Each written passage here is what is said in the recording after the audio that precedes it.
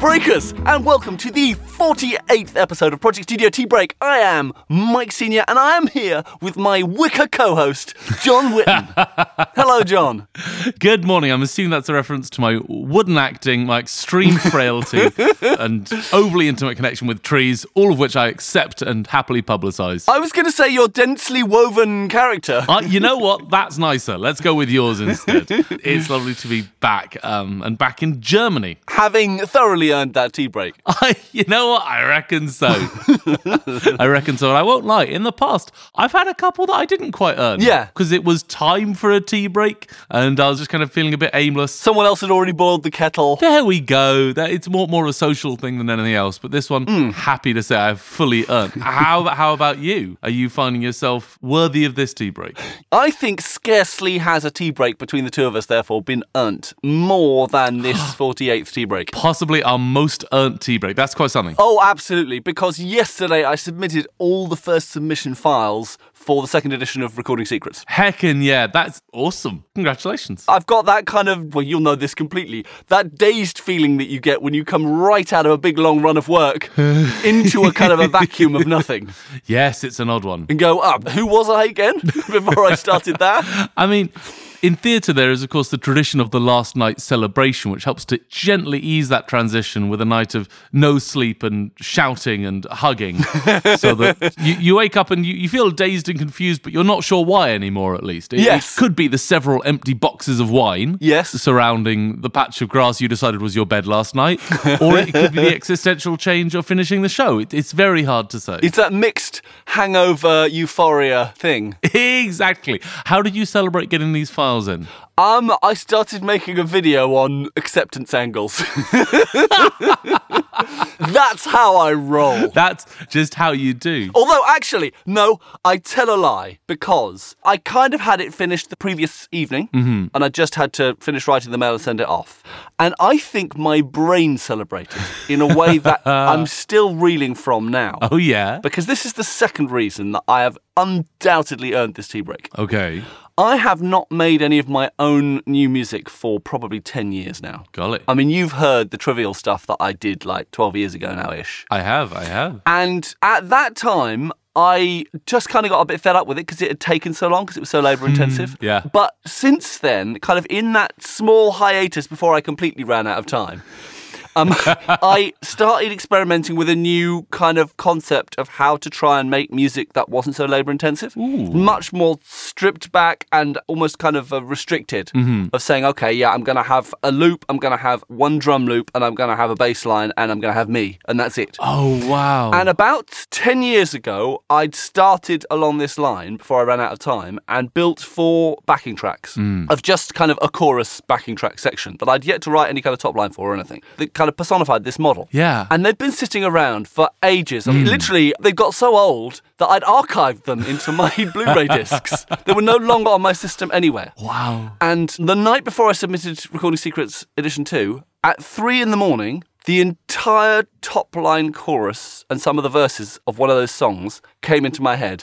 in a way that I couldn't go to sleep. Mike, that's amazing. I actually had to go downstairs at 3 a.m, get some manuscript paper, because I didn't want to make any noise. And also, I didn't even have the backing track anywhere I could play. So I wrote out what I thought the top line was going to be in manuscript. Oh my God.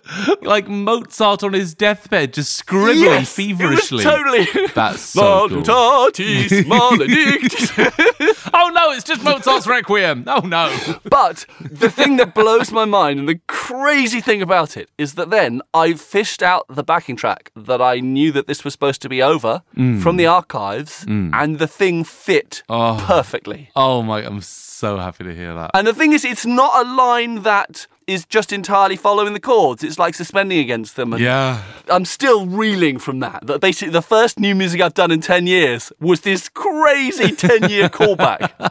That is just magnificent. It's one of those moments where you just marvel at how the brain works. Yes! Because I wasn't even thinking of that backing track. I hadn't thought about it in months. And all of a sudden, that whole thing just pops into my head. And it's also weird because this process is so utterly at odds with the process I used on all the previous stuff. So what was your approach before with this much more time-consuming writing method? The first record I entirely did on manuscript. Oh, wow. I wrote it all out and planned it on manuscript first. I mean, that's one of the reasons why it's so crazy.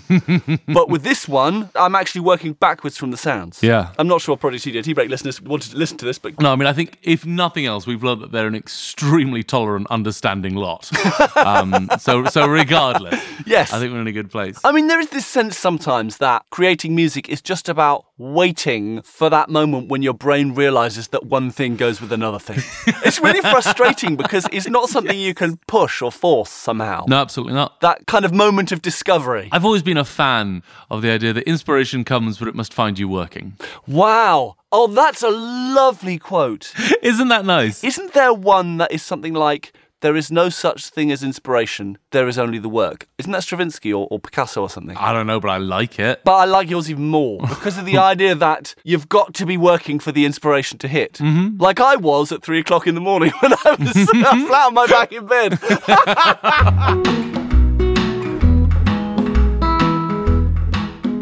Okay, John.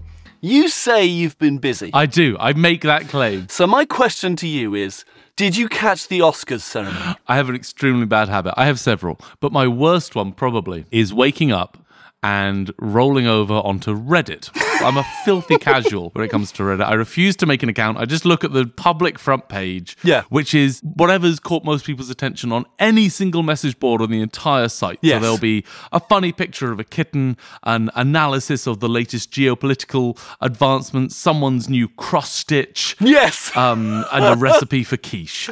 And just after the Oscars ceremony, I signed on, and it was just one story. It was 100 different angles on one story. The only story. And that was how I became aware.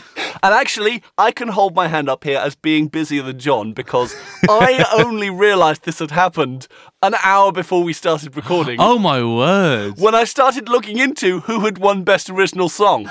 I have officially been living under a rock. If you'd managed to pull up an Oscar winner without becoming aware of this fact, I would be deeply impressed at the specificity of your Google searching. And of course, the fact is, Will Smith slapping Chris Rock live in the middle of the Oscars. Like physically assaulting a man on stage. It was intense. Amazing! As Chris Rock quite rightly commented, that was the greatest night in the history of television. I mean, wow. Yeah. But all of that aside, the actual reason why I was interested in the Oscars this morning was Best Original Song. Oh, yeah? So, can you take a guess at who won?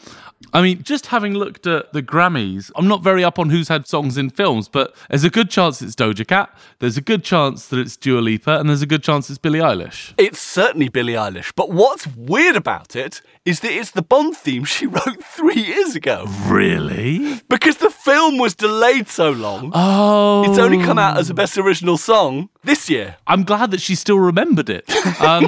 Oh, I just love Billie Eilish. Even more so for an interview she gave before the Oscars show, where of course she did it live. You know, we talk a lot about her writing and the production and everything, but oh my God, isn't she an incredible singer too? And getting richer and better and more interesting with age too. She's getting these kind of grown woman notes in her voice that are like, oh wow, this is a whole new range. But anyway, she was interviewed before the show and they asked her something like, what are you thinking about before performing this evening? And her reply was, just not sucking. I mean, that's kind of my mindset doing anything, but especially at the Oscars. Yeah, I think I'm just going to try not to suck. Oh, that's pretty good, isn't it? I have so much time for Billie Eilish because of that kind of stuff. Who were the other nominees? Well, there was the Belfast film. The song that was on the soundtrack for that was a Van Morrison song called Down to Joy. Oh, wow. And actually, I'm really glad it didn't win because it has possibly the most annoying sounding brass section ever recorded. Really? And the vocals... Wait, I really hope that got caught on microphone because you said the most annoying brass section ever recorded. And at that point, a car just leant on its horn right outside my window. And I swear to God, I think I heard it. I am so glad because at that moment I thought you maybe had it queued up on a soundboard and you played it. And I thought to myself, you're not wrong. That's a pretty annoying brass section. Let me send you a link to the video. Yes, please. It's not only that the brass section's bad, but the vocals are annoyingly pitchy. Oh, wow. And okay. you know how sometimes you listen to a mix and you get the impression you can hear what the mix engineer's thinking? Yes. And pay attention to how much louder the BVs are balanced than the lead. Oh, my God. When the lead vocals first come in, my first response is that this is a shred. Remember when we went over shreds ages and ages ago? Oh, yes. Genuinely what it sounds that's like. a deep burn, that is. Wow. How is this the take they went for? Although someone didn't just in the background just slyly melodyne it a bit. Oh, wow. You're not wrong. Those are prominent backing vocals. Someone doing their best to make good out of a bad situation. So is this a new Van Morrison song? Is this a recent one, or is this something from the archives? I'm kind of assuming it must be because it's the best original song, well, but maybe it's an older one. I don't know. We'll find out. Oh, God, you're listening to all of it. I lost hope after about 50 seconds. Okay, so here's what's up. It was based on a 1970s demo that Van Morrison recorded, but it was all redone. This is a 2021 recording. And this is why this is important to me. Yeah. You talked about Melodyne and stuff, and I thought to myself, well, Van Morrison's career has spanned quite the technological development. Oh, of course, yeah. Maybe that kind of stuff wasn't available. Ah, I see. And, maybe this was one of his wax cylinder works, and they only had one go or whatever. Yeah. Maybe he had leprosy at the time. Yes. But no, it's 2020. There really, really is no excuse. No. I deeply appreciate your use of annoyingly pitchy. Because before people jump on Twitter and engage with us, you're welcome to jump on Twitter and engage with us. We're not just auto-tune everything. No, we're not. There is no. absolutely space for expressive microtonality. Yes. And for roughness and for unfinished edges. Yes. But that doesn't feel like the mood of this song, apart from anything else. Yeah. The whole vibe is, I've got my mind set on you, George Harrison song. Yeah. But it's just a bit slower and all the vocals are out of tune. I can't see the appeal. Well, I mean, Eilish also knocked out Lin-Manuel Miranda Oh. with his Spanish language song, Dos Oruguitas, What film was that in? from Encanto, sung by a Colombian singer-songwriter. Well, okay, I'm all... Well, I was going to say I'm all right with Lin-Manuel Miranda leaning back on a couple of award shows, but Billie Eilish has enough too. She does. I'm not sure either one of them is an underdog pick. That is true. But then Van Morrison will be the underdog pick here for me, because the other two are Reba McEntire and Beyonce. Wow. So Reba McEntire's, it is a just totally middle-of-the-road classic country ballad, snare inflated to 30 psi kind of thing, But the video is absolutely priceless, the official video. And I'm going to send you a link. There are two moments that kill me. The first is one that, honestly, I'm concerned that the drone they're using for the drone fly-in is going to hit her. Check it out. Here we go. I've heard 3 seconds of this song, but I feel like I could write you the rest out on manuscript paper without breaking a sweat. Oh, okay. Is it going to slow down? Oh. I think that drone crashed. It kind of feels like it must have taken her hat off, at least. That's why they used that shot. She absolutely refused for it to come back after that. Maybe it did knock her hat off, and that gave them the idea of the second bit, which is just the most incredibly contrived bit of videography. Oh, I'm very, very excited. Okay, loading up.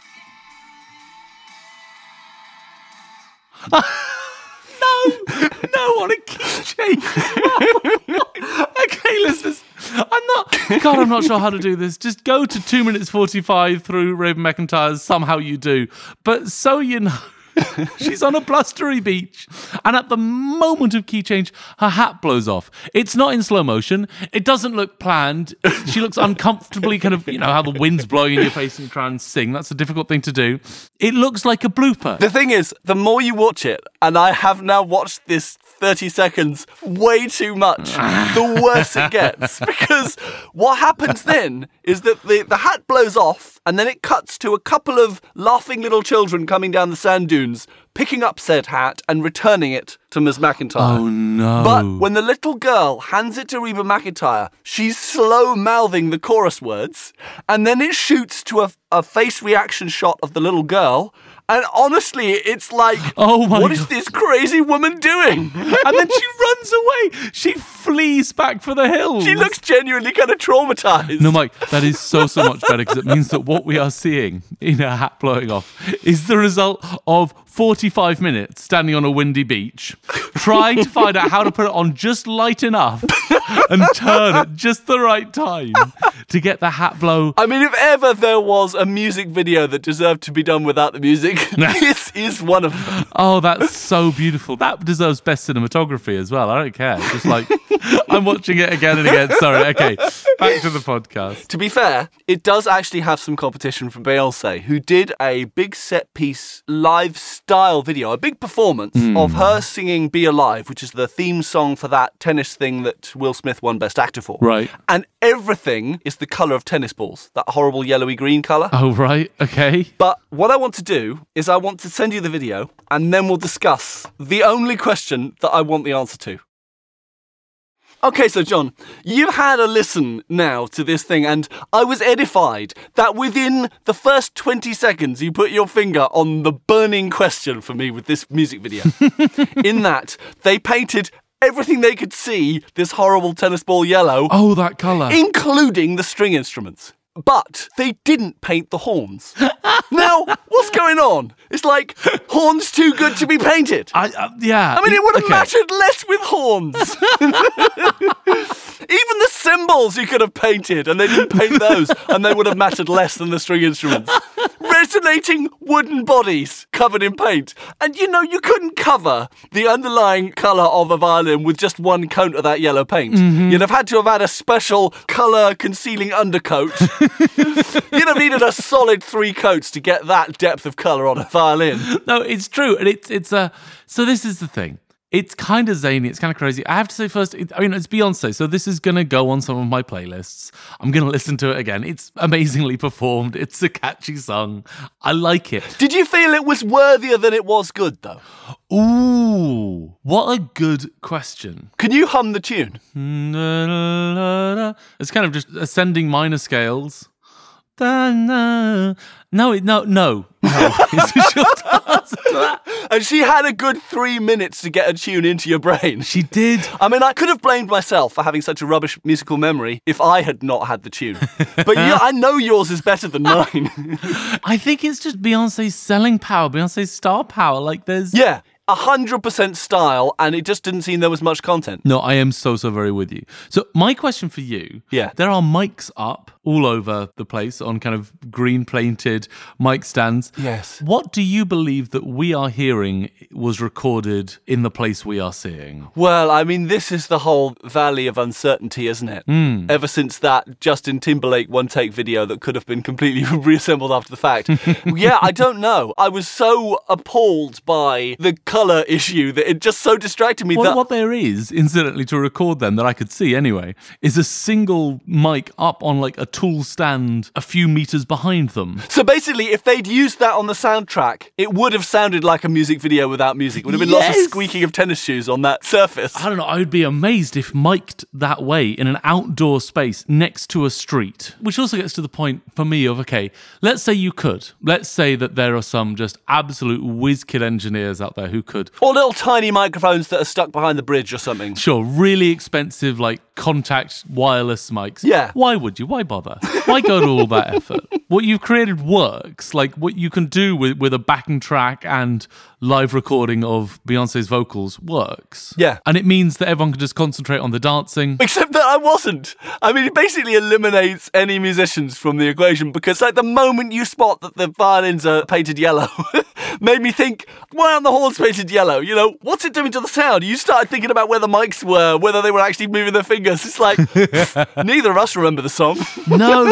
No, I loved it, but I don't remember it. Okay, which makes it even more of an inexcusable crime that they did the grand piano the way that they did. Yes. Because what they have is a 12-foot grand piano. Like, no, actually, that's not true. It's a baby grand. Yes. But it's a beautiful piano, all painted green. And at 1 minute 40 seconds, you get to see that it's a keyboard that's been put inside an empty case.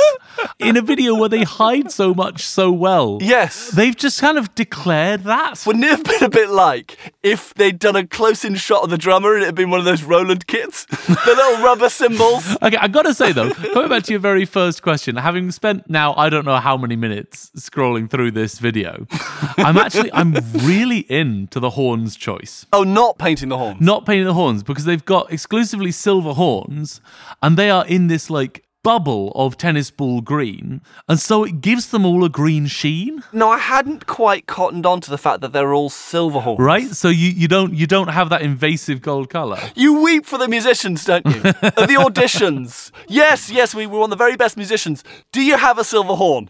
Nope. Sorry, we can't use it. Yeah. Musicians are set dressing. You haven't played trombone, have you? No. Okay. If you skip to 1 minute 50 and just watch 5 seconds or so, you'll cut to 2 trombonists. Yes. Who, I swear to God, are just wobbling the slides in and out. Maybe it's a technique I don't understand, but it looks for all the world. You're right, they do look like they're like, just wave it around, mate, it'll do fine. It's not even in rhythm, because it's straight 16th notes that the brass is in theory playing. It's daku, kaku, kaku, kaku. And what's great is that actually a lot of the brass section look really cool. They've got these kind of cornrows and like cool sunglasses and whatever. And the 2 guys who are just waving around the slides, Yes! they look a bit like, oh, we need a couple more trombone players, and they just grabbed a couple of the lighting technicians or something. They have that look about them. Put a baseball cap on him and put like a yellow headband on him, and I'm sure it'll be fine.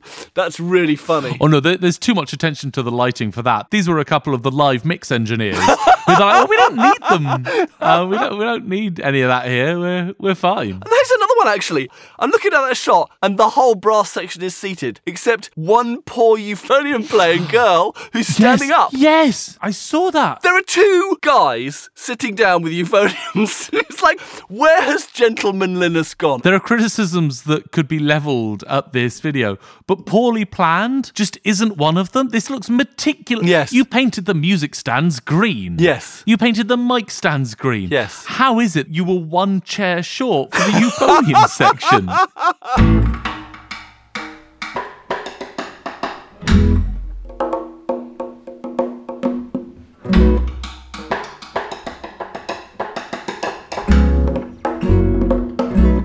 Okay, so we've talked about the Best Song Award at the Oscars. That wasn't actually supposed to be my news. I just, an hour before the podcast, I thought, I'll just check who won the Oscars, and then it just led me down this rabbit hole. Oh my goodness. So And then for the news section this month, I thought, we actually haven't covered the technology very much in the last few episodes. We've been dealing with a lot of other stuff. That's true. Let's go back to our roots, hardcore Project Studio technology. So, we live in a world where there are so many influencers and YouTubers and everything's going to video. And the need to capture live, good quality sound on set has led to this explosion in the number of affordable little high quality audio recorders. Things that have 2, 4, 6 channels, Yeah. With XLRs and stuff, sometimes with a couple of mics built onto them. Like this extension of the previous, take it along to a gig and record the gig kind of handheld recorder that's been around for a while. Yes. And so this month I bring news of the Zoom F3, which is the cutest and dinkiest one that I've seen in a long time. And actually, I will send you a quick link to a picture so you can look at it. It's a slightly chunky Tamagotchi, is what I'm looking at here. That's so the size. well done. Oh, Thank wow. you very much. Thank heavens for podcast co-hosts, because I could not have done justice to that product in the way you have just done. I would have floundered around for hours trying to come up with that beautiful encapsulation of the Zoom F3. 90s tech references. It's what I'm here for. Happy to be of service. But it is such a capable little thing. You get 2 phantom-powered XLR inputs, headphone and line outputs on mini jacks.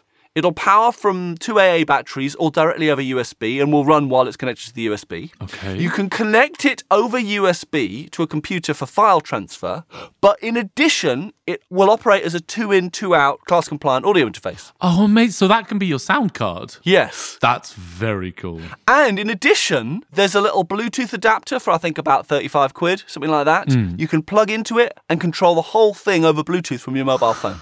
It's got little metal handles on it that you can use to kind of like strap into your wrist if you want.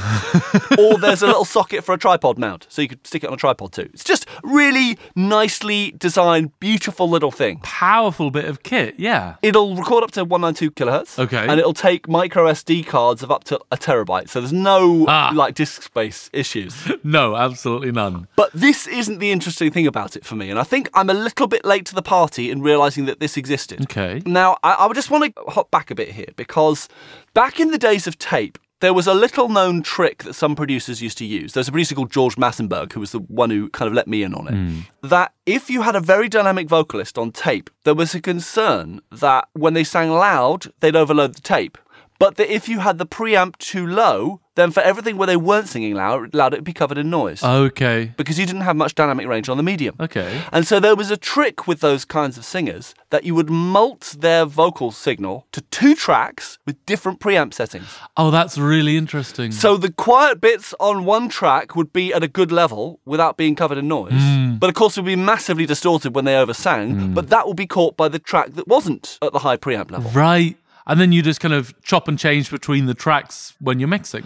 But what Zoom have done is that they have now managed to create a similar system using 2 AD converters on the same input. Okay. So it means that you don't need to set the gain. You just plug it in, and because it's got these 2 converters set at different gain levels, it can reconstitute a 32-bit floating point audio file for any level you put into it with clean audio. You never need to set the gain ever again. It does it automatically now, without any like noise cost and without limiting and stuff. I'm so glad you actually explained how it worked, because if you just said you don't have to set the gain, it deals with that automatically, I would have been hugely distrustful. Yeah. Because I've had all sorts of rubbish experiences with kit where I've left that on by accident. Yes. And you just get this fader bouncing up and down like a ping pong ball. Yeah. As it tries to adjust. And these horrible kind of sucky release artifacts in after long notes and stuff, yeah. Yeah. When all the kind of noise rushes up in the gap. Yeah. But I heard some guy demoing it where he went from shouting into a high output condenser mic and completely overloading it, and then he went into his DAW and just turned down the 32-bit floating point and it was clean as a whistle. Oh my God. And then going from whispering into a dynamic mic without one of those cloud liftery things, and then turning it up, and that was also clean. Basically what it promises is the end of having to set levels. That's very exciting. Which is so cool. I take no pleasure at all in setting gains. No. That's not fun. It's just boring. It's boring. And it's the kind of thing that if you get it right, it'll be nothing. And if you get it wrong, it'll ruin a day's work. Yeah, you can only get it wrong. Thank you. That's what I'm aiming for.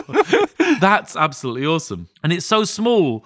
And it's £4,000? Like, what are we looking at? 350 quid. No! In fact, that's $350, so I don't know whether it'll translate into quid like that. And actually, it's also, for me, a little bit of a mini facepalm. Do tell. Because it's not in the second edition of the recording book that I just submitted. Literally yesterday, I submitted the recording secrets as a kind of a, this is the state of recording in 2022. In this moment in time. So basically what that means is that I'm actually going to have to send an emergency email to the publisher and say, wait, hold the presses. Well, a facepalm undeniably, but I'm so glad that you discovered it now, not 2 weeks from now. Yeah. When presumably emergency emails would no longer be heeded. And the gutting thing about it as well is that I talk about that George Massenburg trick in the book.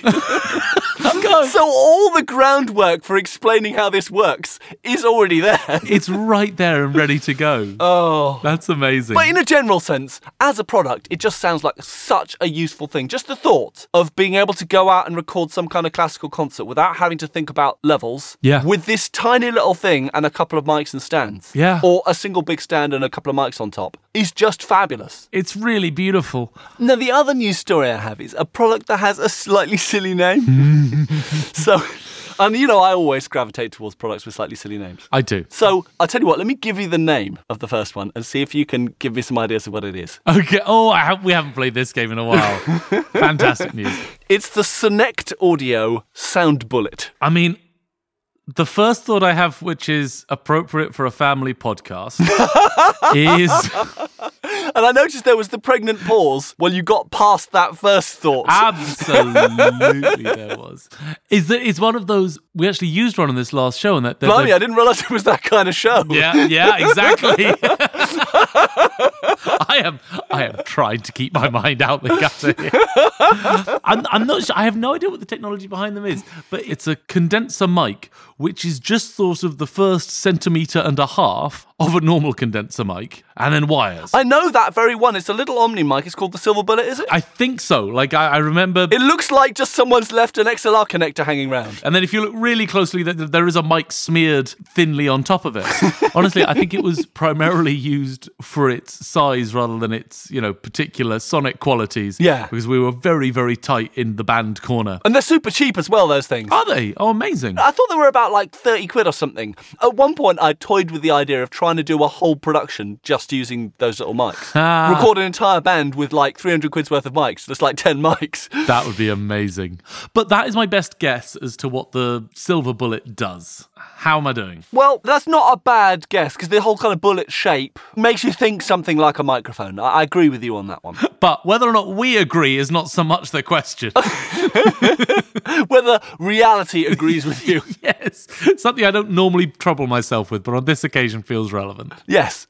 Well, let me answer this with another question. Okay. What is the most common technical question any musician asks when they're in a studio or on stage? Can we make it louder?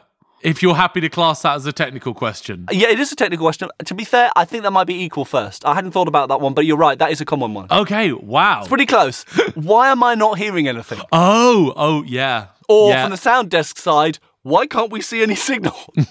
Or another one that's kind of connected is like, what is making this noisy? What is making this crunchy? Yeah, where's that sound coming from? When you've got like 15 links in the chain, right? And, when you're doing that kind of troubleshooting, you're often like looking at the meters on your stuff, but then you have to like reroute stuff to meters so you can see whether there's stuff on different cables. You have to swap out cables, replug, reroute things so you can listen to them and check whether they're distorted or not. It's a bit of a pain. And what you really need to deal with that kind of thing, if you want to do it quickly, would be a bunch of test equipment and cable testers and stuff. Yeah. Which is what the Sound Bullet is. Wait, really? Let me send you a picture of it. Yes, please. That's tiny. It's not much bigger than a packet of Starburst. No. It's like 13 centimetres long, about 3 centimetres square. The body's kind of square. It's a modest vape rig. Yeah, exactly. I was thinking that, but I thought, I'm not qualified enough to talk about vape rigs, so I'm glad you said that. But poking out of both ends, you've got basically XLR connectors, a male and a female XLR connector.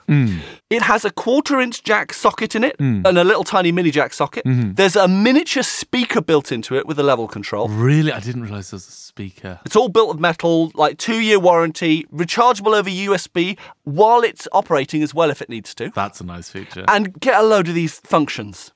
It'll accept signals over the XLR, either of the jack inputs. It'll show those levels on signal and peak LEDs. You can listen to it via the little built-in speaker or via the mini jack headphone output, if you switch that to be an output. Oh, my word. Any of those sockets can also be outputs and generate test signal. No! Pink noise and 1K tone at 3 different levels. That's so clever. And also, it just has ancillary uses as well. It's like you could use it as a talkback speaker if you wanted to. I hadn't thought about that. Yeah. And the signal LEDs double as battery warnings. 20% battery, it flashes a certain way, and like near empty, it flashes another way. What a good little bit of kit. But there's more. Oh, yeah? The XLR connector will also test for phantom power on both pins 2 and 3.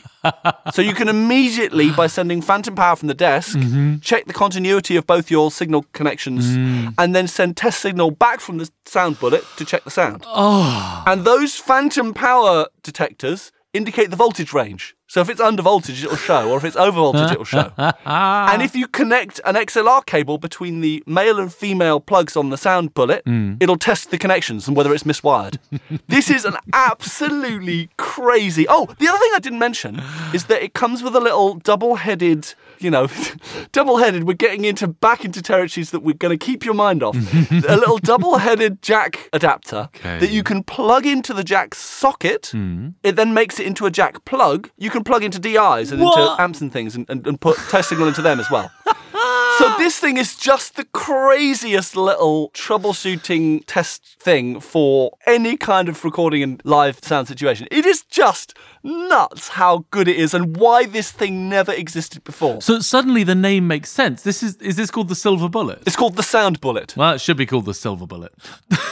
because it is. It's a one-stop solution to so very, very much. Although the name is the only thing really for me that is a bit of cloud to this massive silver lining.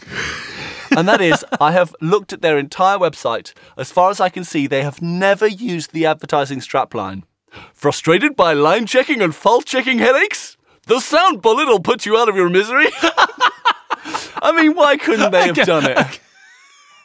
Clearly spent a bit too long brainstorming innovative solutions. Actual functionality. You see, that's why we've never come up with decent products. That's why I didn't have all that stuff in my book. I was too busy thinking of gags. I could have done without the speaker if they just got a couple more puns. Yes. Worked in there. That doesn't feel like an unreasonable request. So what do you reckon the price is then? It's an incredibly clever piece of tech. Yeah. It looks to me like there's a small microcontroller in there and, no crazy wiring. No, oh, wow, how does it manage that? It's just like, no, thank God it does that. Just miniaturized. So I would really hope that these were coming in £50, £60, especially given that kind of the ideal setup would have a bunch of them. Yes, I know what you mean. I'm afraid you're going to be disappointed. Oh dear, what are they cracking in at? They're currently retailing for €220. Oh my goodness me. Well, good for them. And it couldn't happen to a more worthy manufacturer. It's a tough one because, wow. If you think, okay, if I got a little phantom-powered signal generator, which I have, and a cable tester, and a little monitoring amplifier to listen to lines wherever, it actually begins to add up to that kind of price range without being so natty and small. Right. So my thought also was like, oh, that's quite a lot of money. But then I think, actually, it's so useful. It's one of those situations of how most boringly to spend your money. It's a bit like acoustic treatment. Yes. It's actually worth the money, but you feel really bad because it feels so unsexy. It sounds like, for anyone except Abbey Road, this is something that you carry around in a holster at your hip and you jack in at each point. And they have several different kind of belt holster options for you. Oh, God, that's cool.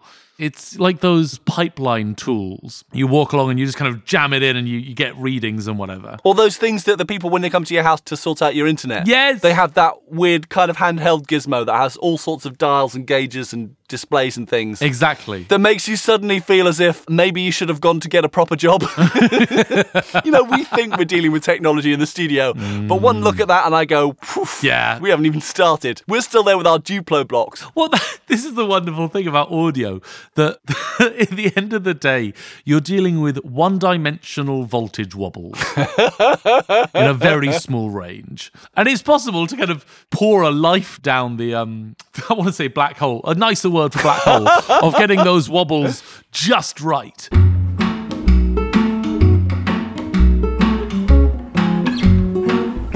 At this moment in time, you've likely reached the dregs at the bottom of your tea and you can see your future in the leaves. And I hope that you know that it includes some first-rate toast foley. So I'm going to turn now to Mike Senior, who is excitedly tenterhooking. Yes. Ready to show us what he's got. Mike, I'm ready. I'm very ready. Ooh, that's nutty. That's a hearty sourdough. And I'm going to say you're doing a Jamie Oliver. Yeah. This kind of cool laid-back thing where what you've done is you've sliced off a chunk, a doorstep, really, toasted it. And then with the serrated bread knife... I haven't sliced it off. I've torn it off the loaf. Yes. Yeah. Toasted it over an open fire. Yeah. And then taken the bread knife, put a slab of butter onto that and actually used the large serrated bread knife to spread the butter. Yes. It's a good sound. And I know for a fact it's a very quiet sound, which surprises me because of how fulsome it sounds. This is actually something that has been giving me great joy for the last 2 weeks because it is spring, which is a lovely thing, and we have daffodils coming up in the garden. And I don't normally have any kind of foliage or plants or anything because I tend to kill them. And of course, my room's completely dark. But my wife brought me a daffodil in a little bottle. Oh, wonderful. Which was closed up. And it's been lovely sitting here while I've been dealing with horrendous footnotes and references and all this kind of punctuation and stuff for the second edition of the book, watching this daffodil slowly opening up. I'm trying to work out how this is going to refer back. And so I was just stroking the little stem of the daffodil with a thin piece of metal that I stick on top of my teacup to keep my tea warm for longer. Oh, that's so lovely. So, I mean, this is so topical, I can scarcely believe it. You know, this is wonderful because this to me is the most accurate Foley we've ever done. Not that it necessarily sounds the most like toast, but you know when you hear how sounds were made? Well, no, we had to take a pre-1994 Barbie doll and just sort of push it into a cabbage. And that was the only way that you can get like a really real-sounding lion's roar or whatever it is. It was a red cabbage, though. It had to be a red cabbage. Yeah, absolutely, a red cabbage, half of which has been used to make borscht, served to a red-headed widow. Yeah. And that, to stroke a daffodil stem with a small piece of insulating metal.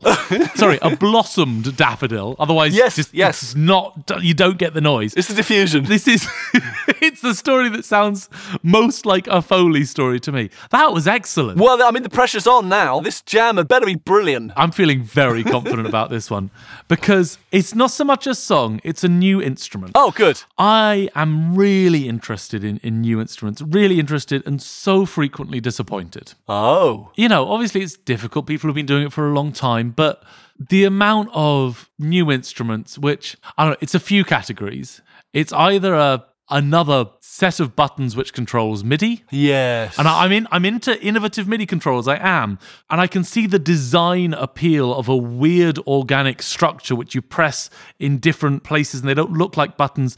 But from a music creation point of view, that's not interesting to me because anything you can do on there, I think I can do on my MIDI keyboard. You know, I'll just assign the keys to different whooshy noises. Yeah. And I genuinely resent the implication that the whooshy noises have anything to do with the instrument in that case. It's just, no, you've got a great sample library and a 3D printer. So that I don't enjoy. Yes. Then other ones, these I enjoy, but they don't quite scratch the itch for me. Yeah. The big boards of wood with several contact mics attached. Yes. And then just lots of, a spring worked in there and some things to hit, some things to scrape. Yeah. Soundboards, like they're interesting, but again, it's like, these aren't new sounds. These aren't new noises. This isn't really a new way to play. I mean, funny enough, the example I was thinking was when the Juilliard String Quartet recorded the Art of Fugue on string instruments. And they had a special baritone viola made to play some of the things that were too low for the viola. Oh, wow. And that I was thinking, that's a successful new instrument. But you're right, it's not fundamentally a new thing. No. And then you get ones which are interesting to me, but, they're bubblegum. They lose their flavour quite quickly. Wow, what a great analogy. Oh. Yes, bubblegum instruments. Which, and I think for me, like a baritone viola, unless people started writing really distinctive music for it, would fall into that. Yeah. For me, that's things like the Chapman stick Yeah. for me, or, any of these hundreds, it's a finger-tapped guitar, but bigger. Yep. There's a large board version of those, or a guitar that's also a harp. Yes. Which is made by gluing a harp to a guitar. Double neck guitars. Or some of those kind of sitar-like guitars that have got resonator strings under them and stuff. Yeah, completely. It's interesting, fine, but it's just not interesting for long. Yeah. So I am thrilled to be able to bring to you a new, innovative musical instrument which can both make sounds that you've likely never heard before, I certainly haven't, but simultaneously can find its way into established musical styles, but adding something brand new. It's far too short a demo, but I'm going to send you a YouTube video for you to watch now. Here we go. Oh, I'm so excited. Quick.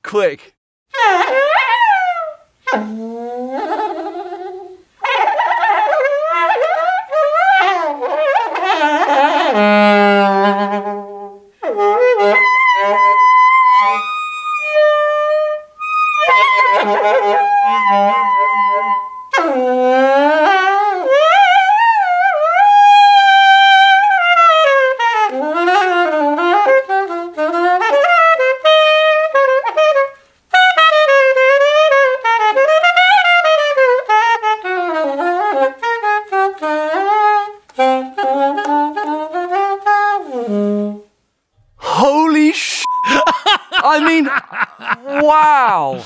How would you describe what you've just seen, Mike? It seemed to be transparently obvious what it was the moment it started. It's like, oh, it's just a thing that you slide. It's a bit like a swanny whistle, basically. So it's a swanny whistle saxophone. And then it swaps, and he's playing saxophone stylings. Yeah. It blows my mind because I think, how can that possibly work? How can it be a swanny whistle and a saxophone at the same time? That's crazy. Blimey, I've doubted you in the past, but I consider myself pwned on that one because that was tremendous. The instrument is called a glissotar. The maker of the video, which will be in all our links, referred to it as a fretless saxophone, which I think is a brilliantly punchy way. Yes. I mean, it's clearly related to the saxophone tone family. Yeah, so it's a saxophone mouthpiece on a kind of conical body. Looks quite like a soprano saxophone, but with no keys, and just sort of black strip down the front. It looks frighteningly close to a shawm on first inspection. Yes, absolutely it does. I mean, when I first saw it, I did have that moment of flinching slightly in preparation that you always do with a shawm. And, the first 2/3 of the demonstration is absolutely just the strange otherworldly noises it can make. And then as for me, it was when he broke into this incredible chromatic jazz solo. Yeah. That's where the interesting stuff lies, because it's not just odd noises, and it's not just a saxophone. It's a saxophone that can express in new ways. Yes. Sax players, depending on where you are in the range, you can normally bend about a tone. Yeah. Sometimes a minor third. But this, you can bend an octave. It's not you can sometimes bend. There's a law amongst saxophonists that every solo you must bend. You must bend a total of 3 octaves collectively. Yes. So Yeah. if you add up all your bends. Yeah. But this is limitless bending. It is literally a fretless saxophone. Microtonal stuff is as easy as tonal stuff. It's just crazy. It's just incredible. To begin with, you're just thinking, oh, this is something that creates weird noises. And then all of a sudden, this window opens that says, every saxophone solo I've ever heard could have had a completely new dimension added to it. Yes, thank you. That's what it is. It's another dimension. It's to be like if someone's playing an electric guitar solo and all of a sudden the sound morphed into a piano. And you go, oh, crumbs, I didn't realise a guitar could do that. Now that a guitar could do that, think of all the things we can do with it. And this is the glorious thing. Yeah. Because I can imagine that happening, and the way I imagine that happening is that the electric guitar is going into a MIDI module. Yeah, well, yes. But here, what's glorious and what I love about this, and again, something that leaves me a bit cold is electronic instruments where this can't happen. You can see exactly how it works. Yes. It is a cone of wood with a magnetic strip going down it, which is held off at tension, and then when you press it down, it snaps down up to the point that you're pressing it. Right. There's nothing complicated about it, but what can emerge? I just want to hear more. I just want to hear more and more and more of this instrument. Amazing. And then the skill involved. Oh, God, yeah. Of course, sharp and flat is just a slight modification of where your finger lands. I have to imagine that the player is a very accomplished saxophonist. This is something I think we've talked about before with synthesizers. This concept of no one learns to be a synthesist player. Yeah. When they did when you had a theremin because it was limited and there was a clear definition of what it meant to play the instrument. But with synths, you don't get that. You don't get someone who learns to play the DX7 and that's all they do.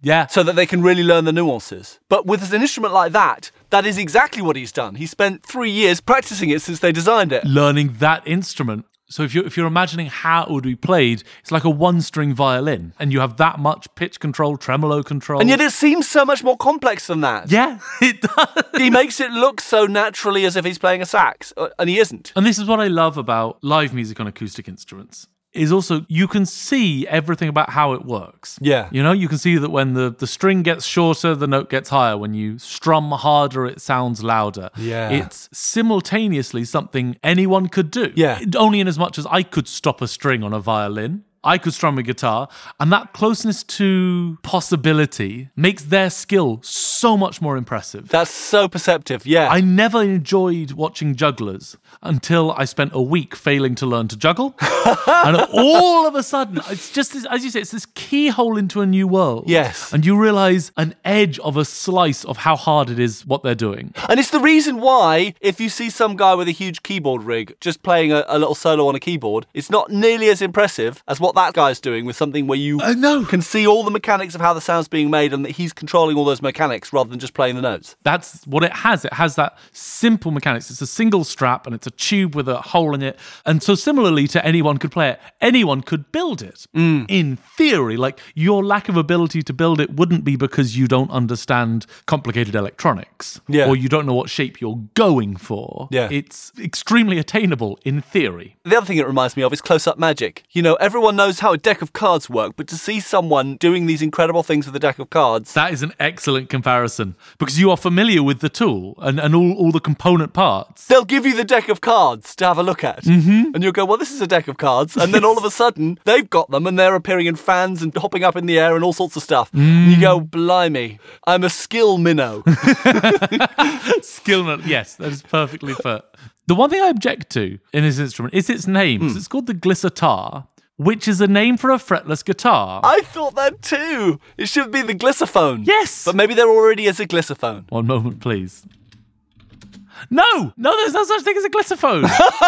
Like, Glissatar, do you think they started doing a fretless guitar and then realised that blowing into a fretless guitar didn't make any noise? Did it make any noise? I don't know. I was absolutely lost.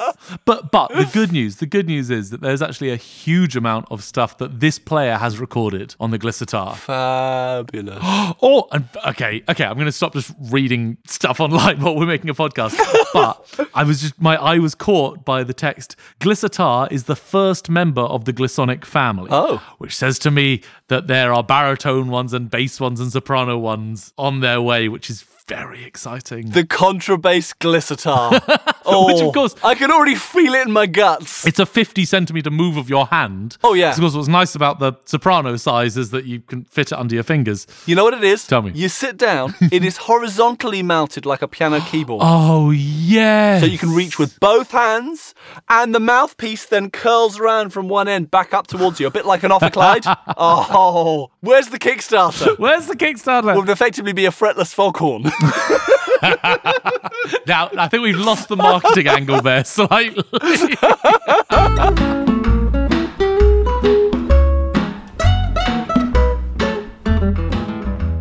Now, we have had so much quality material in this podcast, it feels only right that we balance that with some quality face palmage. Some moments where things didn't go quite as right and palm hit face with a resounding slap. Right. And seeing as it's my turn to do the honours this month, I wanted to share a story just from the last month. Okay. I was trying to work out how to explain this in a way that made any sense. And the best way I could come up with is when backstories collide. Because there are two independent backstories that you need to understand why this facepalm occurred. Oh, I love a good backstory. I love a good lore.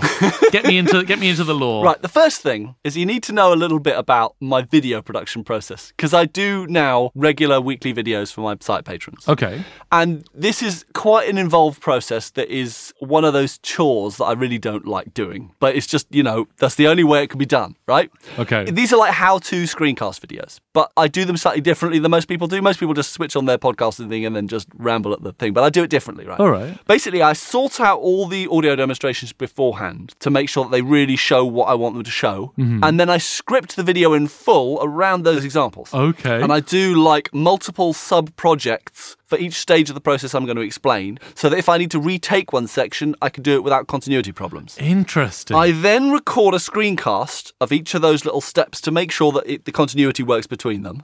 Then, after I've got all that video material together and I've checked that it actually works and that I can get it to work, then I record my voiceover of the bit I've scripted with gaps between the sections where the audio examples are going to come. Okay. And then finally, I take my voiceover and all the screencast bits into my video editor so that I can, make sure that I'm focusing on the right element in the screen and edit maybe audio comparisons. So, for example, if I've done two different mix settings, I can't do a flip between those in the audio software. I actually have to do it in the editing software by recording one as video and the other as video, lining them up and then switching between them in the video software. Oh, wow. So the message I want to get across is that the process of doing these videos is quite labour-intensive and boring. I was going to say it's exactly as meticulous as I would expect it to be from you. Because those are the kinds of videos I want to watch, and that's why I create those videos. And not many people do it that way. But so you won't get why this is a facepalm unless you realise the tediousness of the process, right? So let's put a pin in that. That's my first backstory. The second backstory is I listen to a lot of podcasts and I often react to them vocally while I'm listening to them, which is a bit weird for the rest of my family. Like, I often get what are you laughing at? And it's like a podcast and they go, oh, because I do it so often.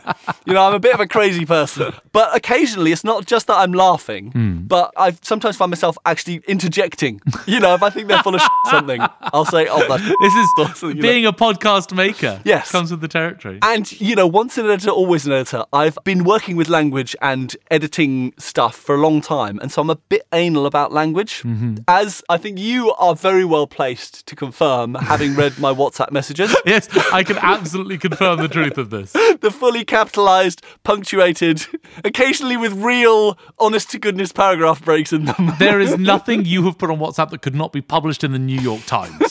Seems a point of pride. So there are occasions where I find myself correcting the podcaster when they say something that's ungrammatical. And brilliantly, in our last segment, you talked about the amount of new instruments that were being used. And of course, it should be the number of new instruments. Quantity. And that one's one that is constantly bugging me. So much so that my family now know that if all of a sudden they hear me say the word amount or number, it means that I'm correcting what I'm hearing on a podcast. Now, I realise, and the thing is about this is that I realise that this is just me, that I am just a reactionary old dinosaur, and it really doesn't matter on a podcast. But that is my second backstory. Okay, I feel richly prepared. And that brings me to the collision of said backstories. Okay. Which was when I was just getting to the end of this long and laborious editing compilation process for this video that was about tuning correction. Okay. And my brain suddenly noticed this in the voiceover.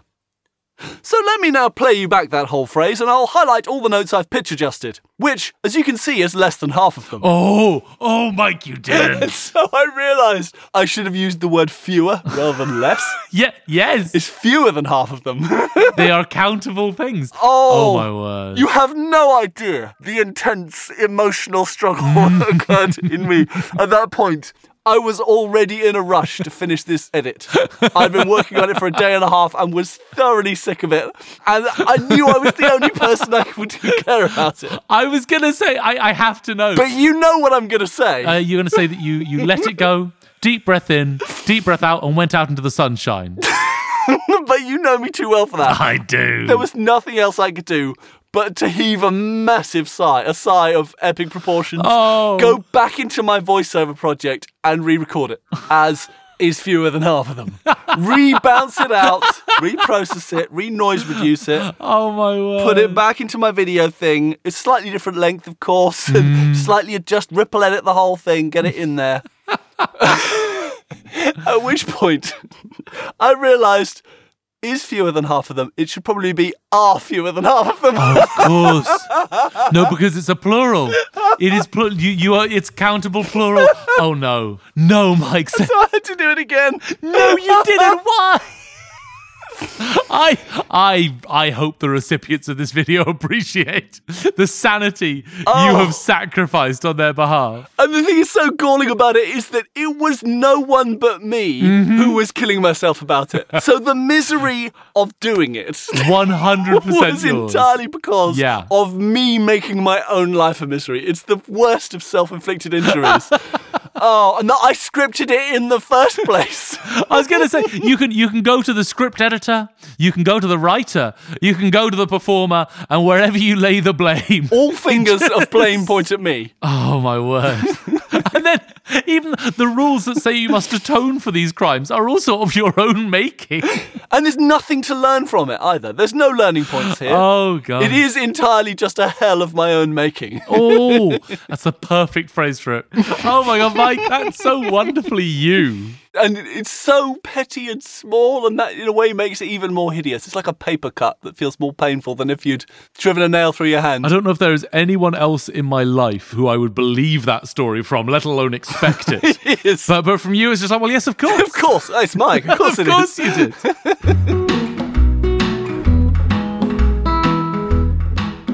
Which brings us to the end of this month's adventure. Thank you so very much for joining us. We do just have time to thank our sponsor. It's a big one this month. It's MFI, the furniture people. Of course. Have got in touch and asked us to spread the word about their Tido. Their new Tido. They look incredibly comfy. Have you come across these, by the way? No. Well, they're like sofas, but just slightly higher. Oh, right. Okay, how do you spell that? I'm going to let this one land. They're called Tidos, and they are like sofas, but slightly higher. Oh, no! Oh, no! Oh, it took its time, but it was worth it when it landed.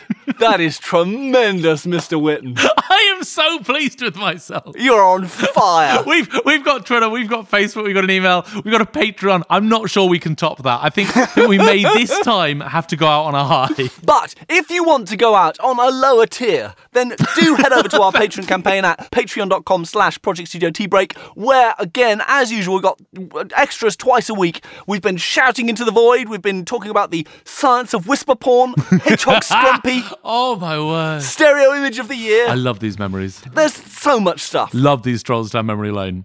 We're on Twitter at twitter.com/PSTB tweets and facebook.com/PSTB books. My new single Lie to Me is out and on Spotify and Bandcamp and all over the place.